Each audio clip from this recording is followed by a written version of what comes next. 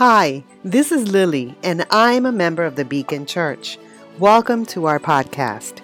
If you're in the neighborhood, we'd love to meet you.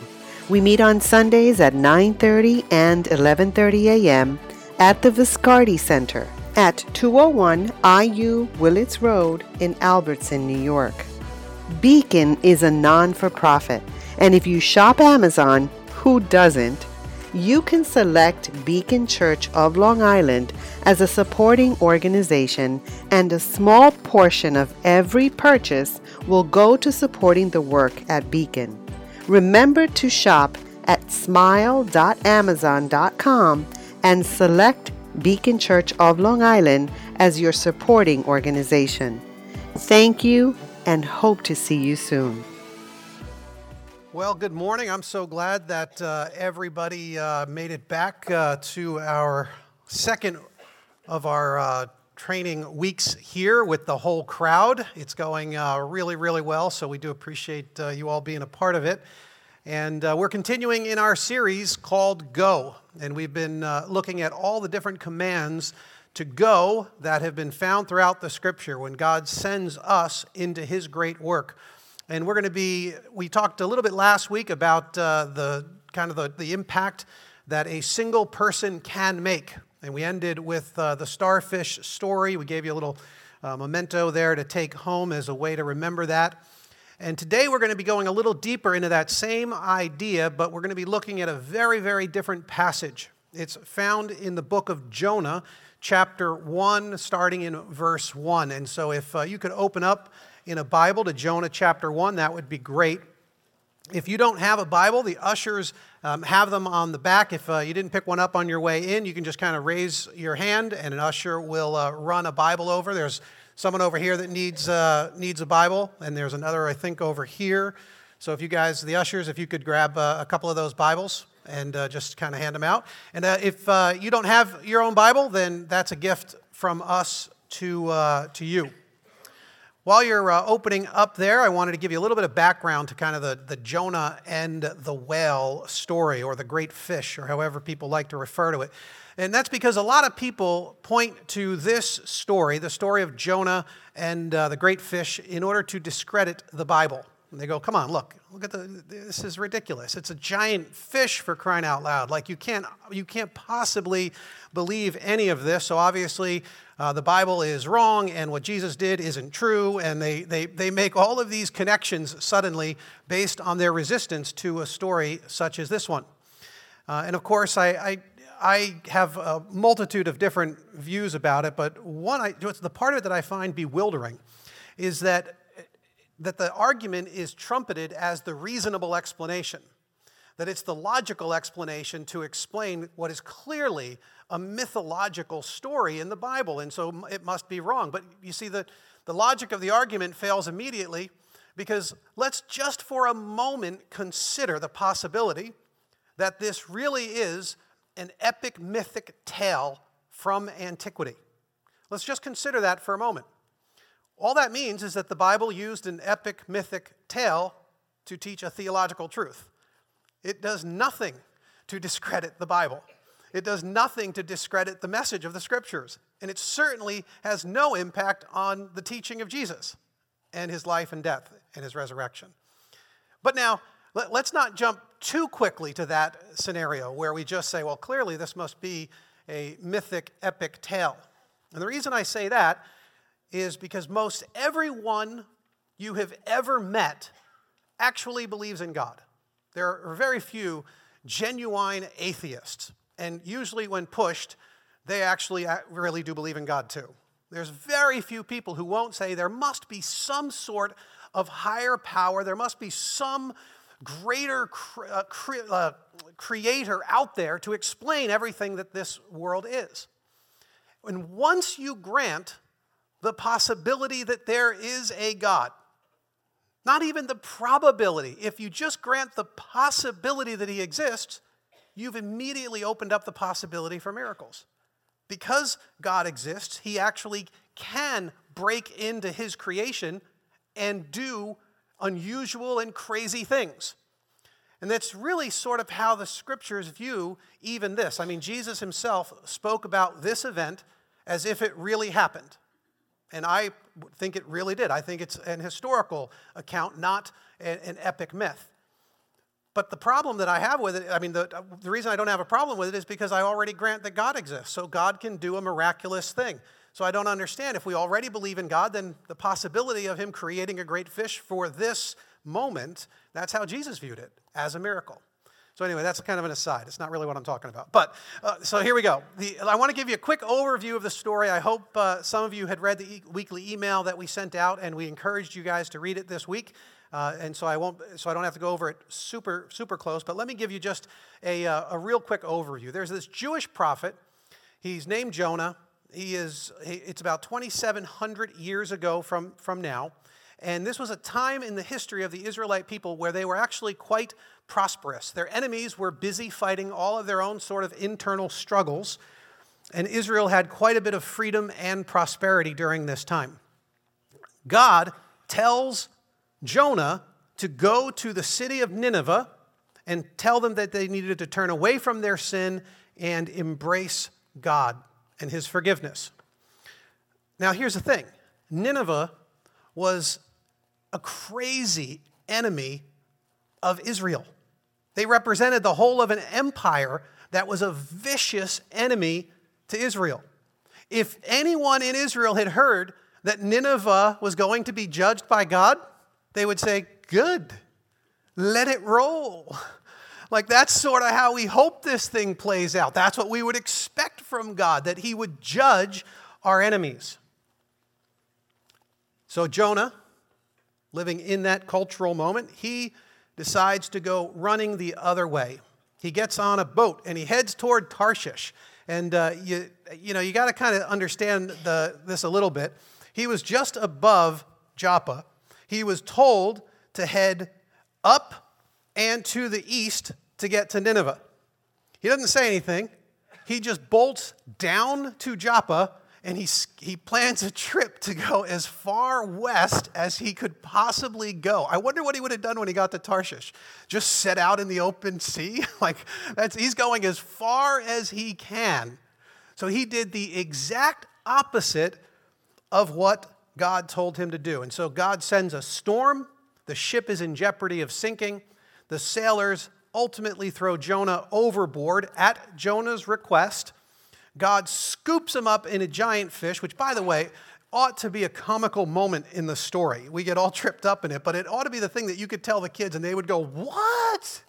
God did what? Yeah, giant fish just swallowed Jonah up. It would be like a fantastic Kids Quest story.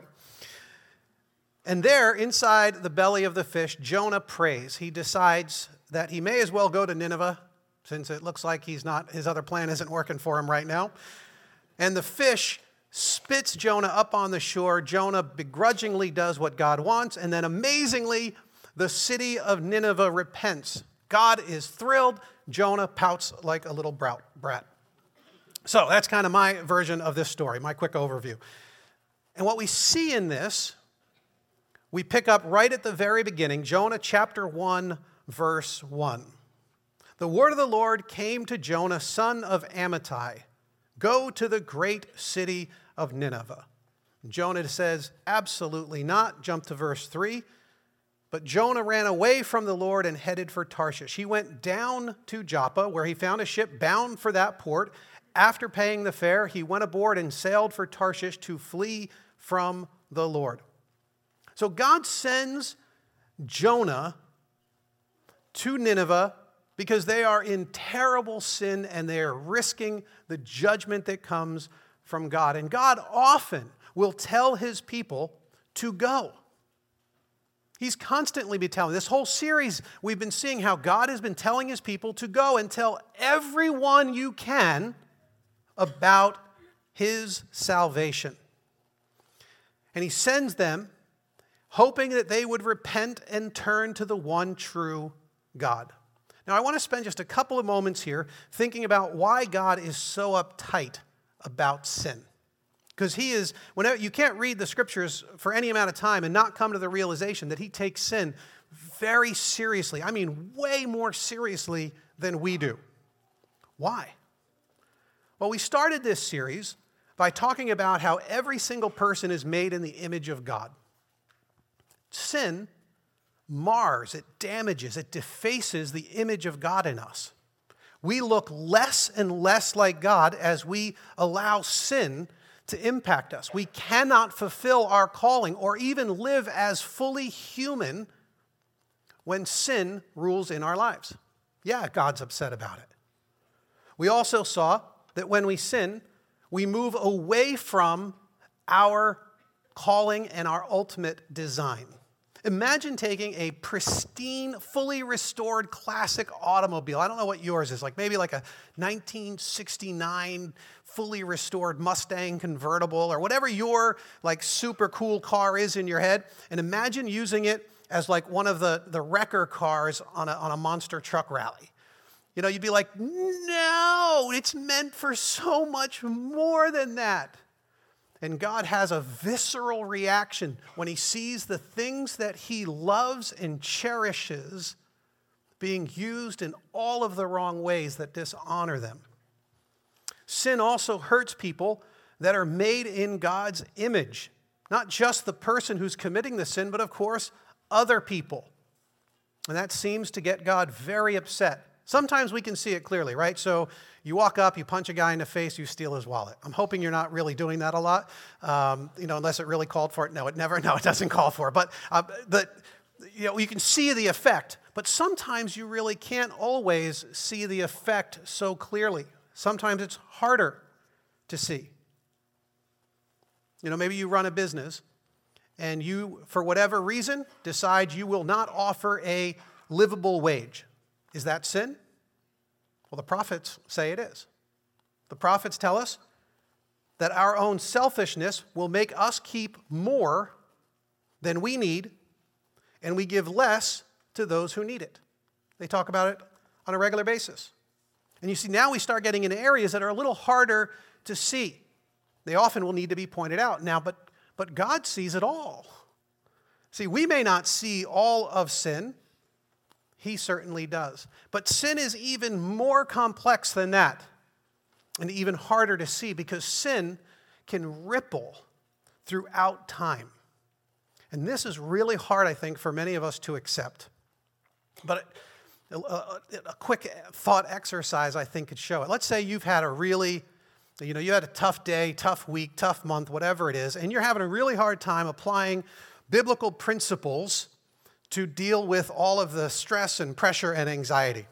So you stumble into some bad attitudes and some grumpy moments, and so you come home one day after a particularly bad day, you've kind of had enough, and you kick your dog, which is messed up.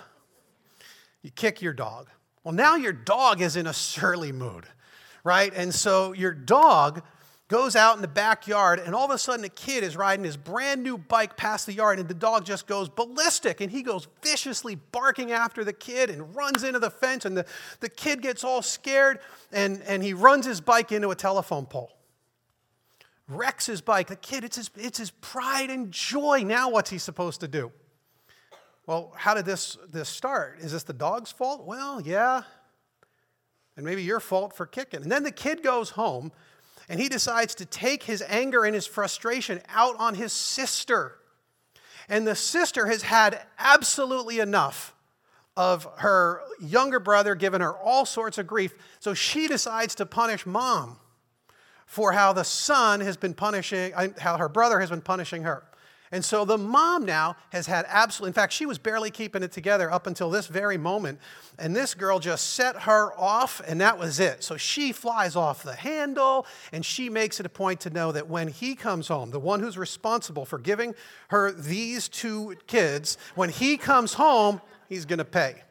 And so she's ready. She's simmering all night long. He ends up coming home late because he was out with friends, and so she's particularly upset. And when he comes through the door, both barrels, but boom, boom, boom, boom, she just lays into him.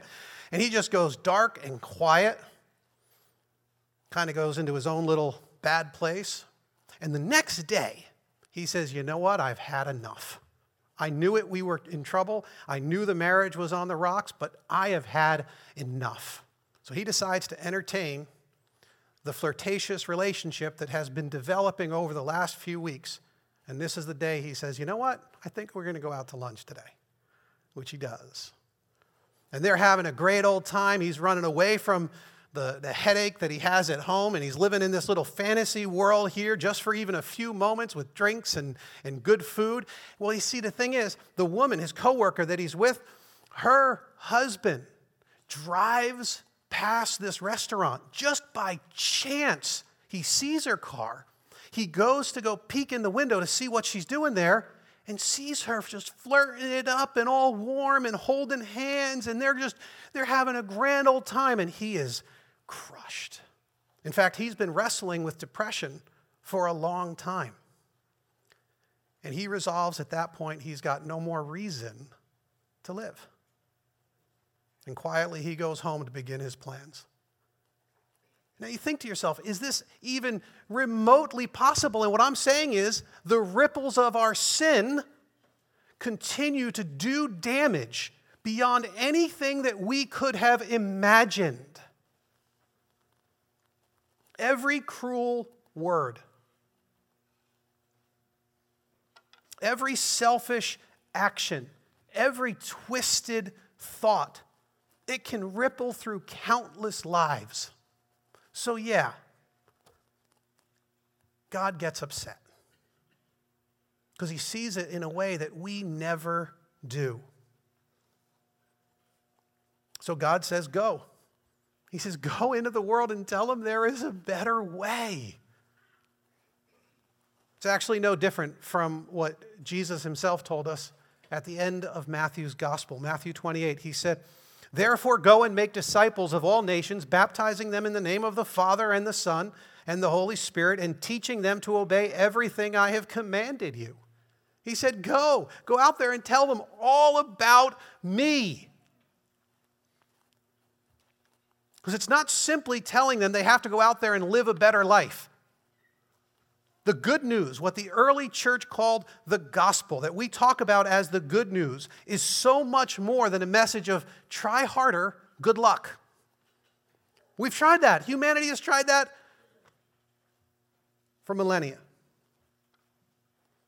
The good news, the message that Jesus wanted us to proclaim to this world, is that all people are sinners, that every single one of us deserves God's punishment for the untold misery that we have unleashed in this world through our own self-centeredness,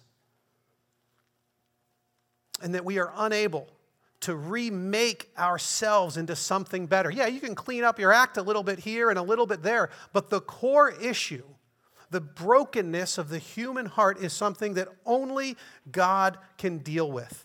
And we need to cry out to God. We have to ask for his forgiveness.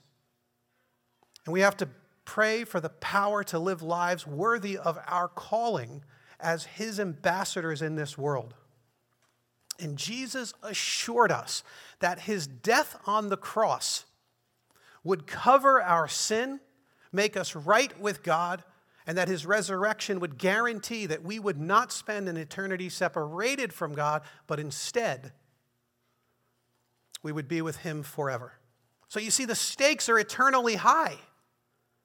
If we refuse to hear God's warning, if we reject his gift, we spend an eternity separated from him and under his judgment. There's even a little snapshot of humanity's fruitless efforts in the sailors. Look at verse 4. Then the Lord sent a great wind on the sea, and such a violent storm arose that the ship threatened to break up. All the sailors were afraid, and each cried out to his own God. And they threw the cargo into the sea to lighten the ship, but Jonah had gone below deck, where he lay down and fell into a deep sleep. The captain went to him and said, "How can you sleep? Get up and call on your God. Maybe he will take notice of us so that we will not perish." The prophet sleeps while the sailors are scrambling for salvation. You see that picture over and over and over again. People in the world who are far from God, they're trying their best to make it work. They're scrambling around. They're trying to save themselves through any crazy amount of different sorts of pursuits. And the prophets sleep. Ultimately, Jonah is thrown overboard and the sailors live. And this is one of the very few redeeming pictures of Jonah that we have in all of the scriptures, because it's a little bit of a promise. You see, there's something going on here. Jesus liked the Jonah story, and I think it's because there was one man who needed to go overboard so the rest of the sailors could live. You see, there's an exchange that took place. Jonah for them. It's the very exchange that sits at the heart of the Christian good news. That Jesus himself was going to be thrown into the wrath and the fury of God so that we would not have to. So that we don't have to be scrambling around trying to save ourselves, because one, Jesus, would be thrown into the wrath. So yeah, God is sad. Maybe he's a bit angry when his people refuse to go. He throws the storm, he throws the fish. And he's angry at Jonah's sin, because Jonah is refusing to offer hope to Nineveh in their sin. I think we should let that sink in for just a second. You see, we often think of sin as the things that we do, the wrong things we do. It's a sin of commission. But Jonah, his sin is what he did not do. It's a sin of omission. He refused to go. It's not like he went and did something to the Ninevites. It's what he refused to do that gets God so upset. And sin always does this to God. In fact, I like to talk about it in this story as sin sort of turning God's stomach. And I think that's really what the author of this book was trying to communicate to us. I think it was one of his narrative, part of his narrative genius. So look at verse 17 of chapter 1. Now the Lord provided a huge fish to swallow Jonah, and Jonah was in the belly of the fish 3 days and 3 nights. So from inside the fish, Jonah prayed to the Lord his God. He said, "In my distress, I called to the Lord, and he answered me. From deep in the realm of the dead, I called for help, and you listened to my cry. You hurled me into the depths, into the very heart of the seas, and the currents swirled about me.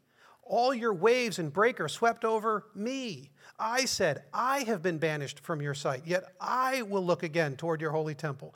The engulfing waters threatened me. The deep surrounded me. Seaweed was wrapped around my head. To the roots of the mountains I sank down. The earth beneath barred me in forever. But you, Lord my God, brought my life up from the pit. When my life was ebbing away, I remembered you, Lord. And my prayer rose to you, to your holy temple. Those who cling to worthless idols turn away from God's love for them. But I, with shouts of grateful praise, will sacrifice to you. What I have vowed, I will make good. I will say salvation comes from the Lord. And the Lord commanded the fish, and it vomited Jonah onto dry land.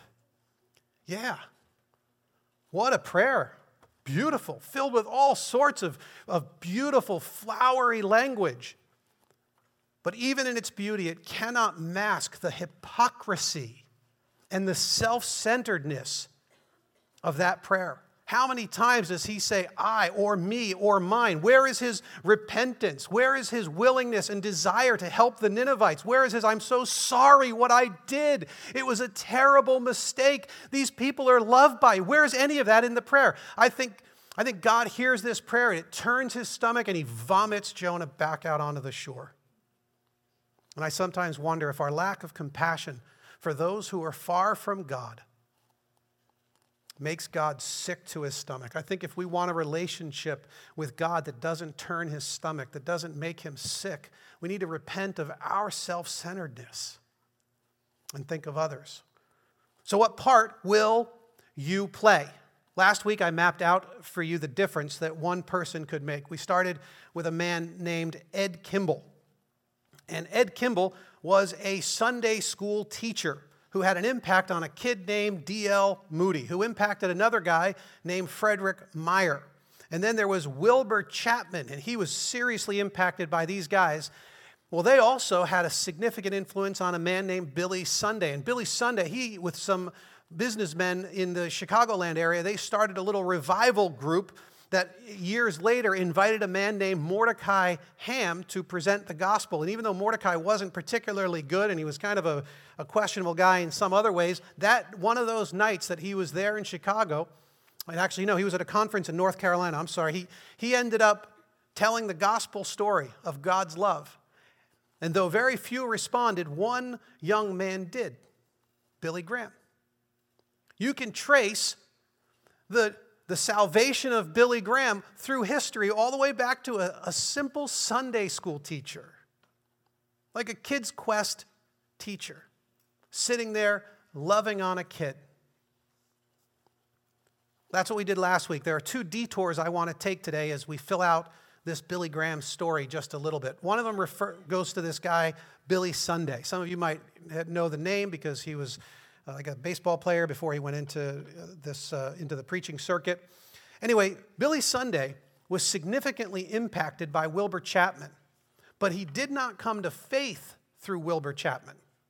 It was a big impact, but it wasn't how he came to faith. That honor goes to a group called the Pacific Garden Mission. It is one of the oldest continuously running missions. It is still in Chicago, still reaching out to the hurting and the lost in the streets of Chicago. And one day, Billy Sunday was out carousing with his buddies, drinking, having a great old time, drunken, the whole thing. And the way they tell the story is he heard the hymns coming from the mission. They were singing the songs that he remembered from his childhood. And in that moment, he decided it was time to move toward Jesus, not away from him. So he did. And he went in there, heard a guy talking. Ultimately, he was super impressed by one of the key figures of that mission, Sarah Dunn Clark. Lost to most of us in history. You read her story, you find out that Sarah Dunn Clark was an upwardly mobile woman in New York. And she was not particularly interested in doing anything for God's kingdom, all wrapped up in her socialite kind of life. And one day as she's preparing a beautiful decoration, struggling with trying to make her house look just right for some party, she hears a voice, almost audibly, that said, "What are you doing to decorate your heavenly home?" And from that moment on, her whole life and trajectory changed. She decided that she would live her life telling as many people as possible about the love of Jesus. Sarah started the Pacific Garden Mission that impacted Billy Graham through Billy Sunday. So now you can go all the way back to Sarah on one side, you can go back to Ed on the other side, and see how they are responsible for the work of Billy Graham. Now, Billy Graham himself is a towering figure in modern history of Christianity. He has shared God's love with over 200 million people at his crusades, and some estimate billions through his radio and TV shows.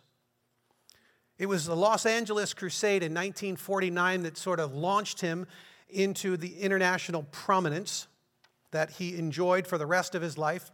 This LA conference was scheduled for 3 weeks, and the meetings were extended to over 8 weeks because there were so many overflow crowds filling the tent that they just erected downtown.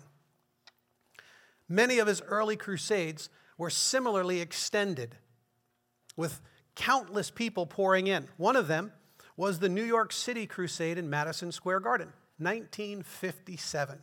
If you've been around in Christian circles for a long time, you'll remember the 1957 Billy Graham Crusades. They had such a huge impact in our area. They actually ran nightly for 16 weeks. That's how incredibly popular they became.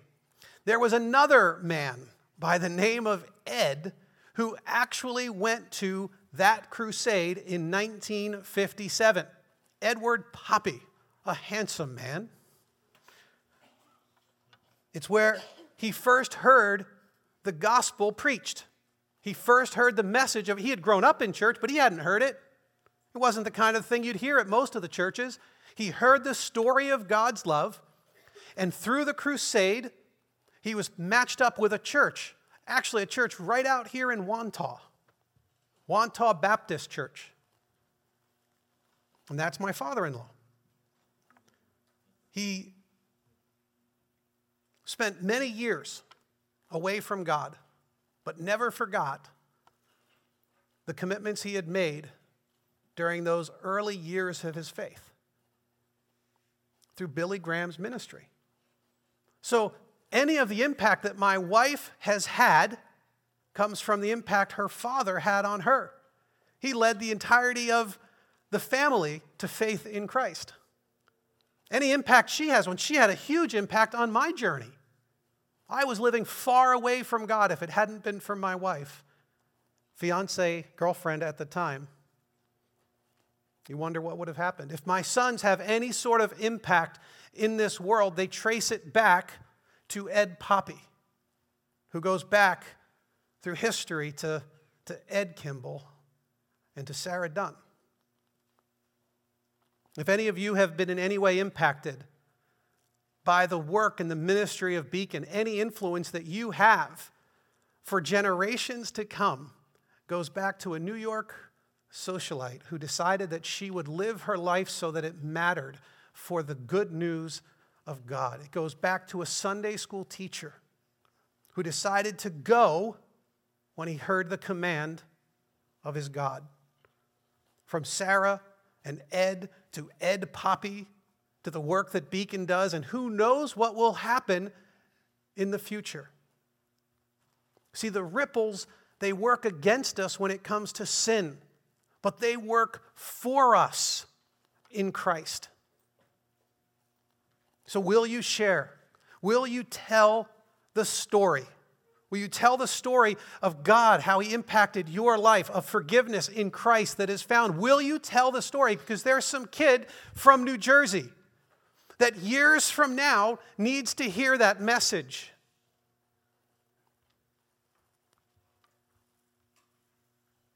So are you running away from your calling? Are you going up into the fight as God has called you to? Or are you fleeing down and away? Are you sleeping through your mission while the world scrambles for salvation? Are you busy with self-centered prayers filled with me and my and mine, rather than taking the bold steps needed to share God's love with people all around you? He told Jonah, go to the great city of Nineveh. And he is telling us, go to the great city of New York. Cover the county of Nassau with my message of love. Go to your family and go to your friends and go to your coworkers and go to your neighbors and tell them they need a Savior and that he desperately loves them. This is our hope and our prayer for each and every one of us, that we will heed the call to go.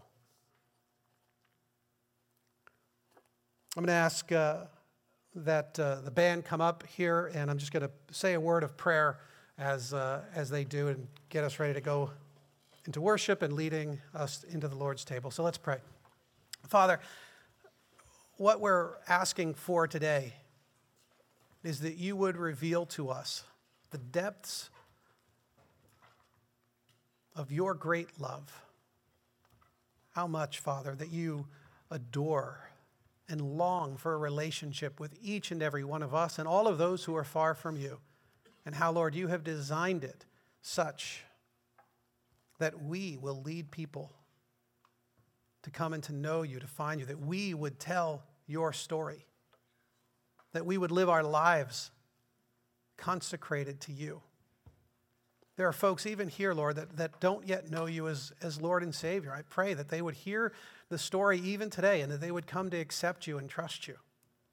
There are folks here who have never stepped out in courage and faith to share the story of your love. I pray that this week they would. I pray that you would just give them, Lord, this overwhelming, compelling sense of your call on their lives. We pray it in Christ's name. Amen.